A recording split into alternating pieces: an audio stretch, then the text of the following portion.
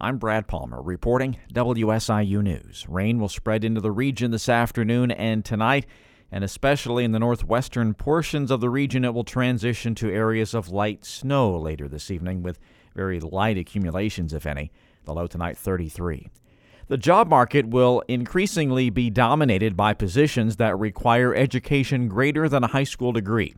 An analysis from Georgetown University finds 72% of jobs will require post-secondary education or training by the year 2031. Report co-author Nicole Smith at the Georgetown University Center on Education and the Workforce contends the window is closing for workers who only have a high school diploma, and opportunities would need to be available for them to pursue further education. Those that don't have the key to the future, and that key is a post-secondary vocational certificate, certification, a test-based license, some type of credential beyond high school. If you don't have that key, you run the risk of being left behind. So it's important to create safety nets. She also voiced concern that the U.S. isn't producing enough skilled workers to meet the future demands. The research shows only 60% of high school graduates go on to college right after high school, and only 60% of them graduate from college, which isn't sufficient to replace retiring workers. Researchers at the University of Illinois at Urbana-Champaign say the use of Tylenol during pregnancy can cause language delays in children.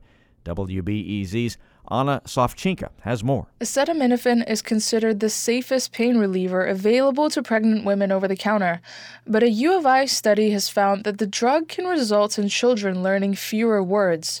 Here's researcher Susan Shantz. Higher acetaminophen use during pregnancy, especially during the third trimester of pregnancy, was associated with poorer language skills, specifically smaller vocabulary and shorter sentences in children at 2 years of age. As there are no safer alternatives to acetaminophen, Shantz advises expecting mothers to use the drug with caution. On the Sovchinka WBEZ News. The Illinois State Board of Elections could rule on challenges to the candidacy of former President Donald Trump in the Illinois Republican primary when the board meets on January 30th. Capital News Illinois reports a group of 5 registered voters filed a joint objection Thursday to Trump's name appearing on this year's primary or general election ballots.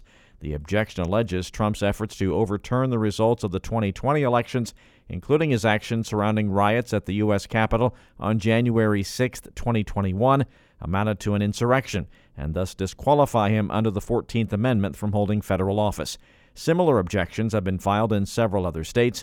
So far, those objections have been upheld in Colorado and Maine, but the Trump campaign appealed, including seeking a U.S. Supreme Court review of the Colorado decision. A new analysis estimates how abortion bans affect birth rates in some states.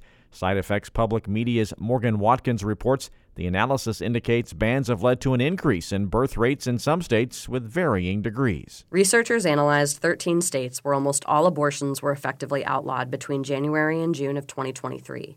They used statistics to estimate how the bans affected birth rates.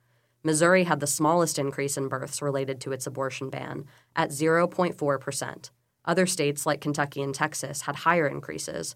But why? The research suggests one factor is that people in some states are farther from the nearest legal abortion clinic.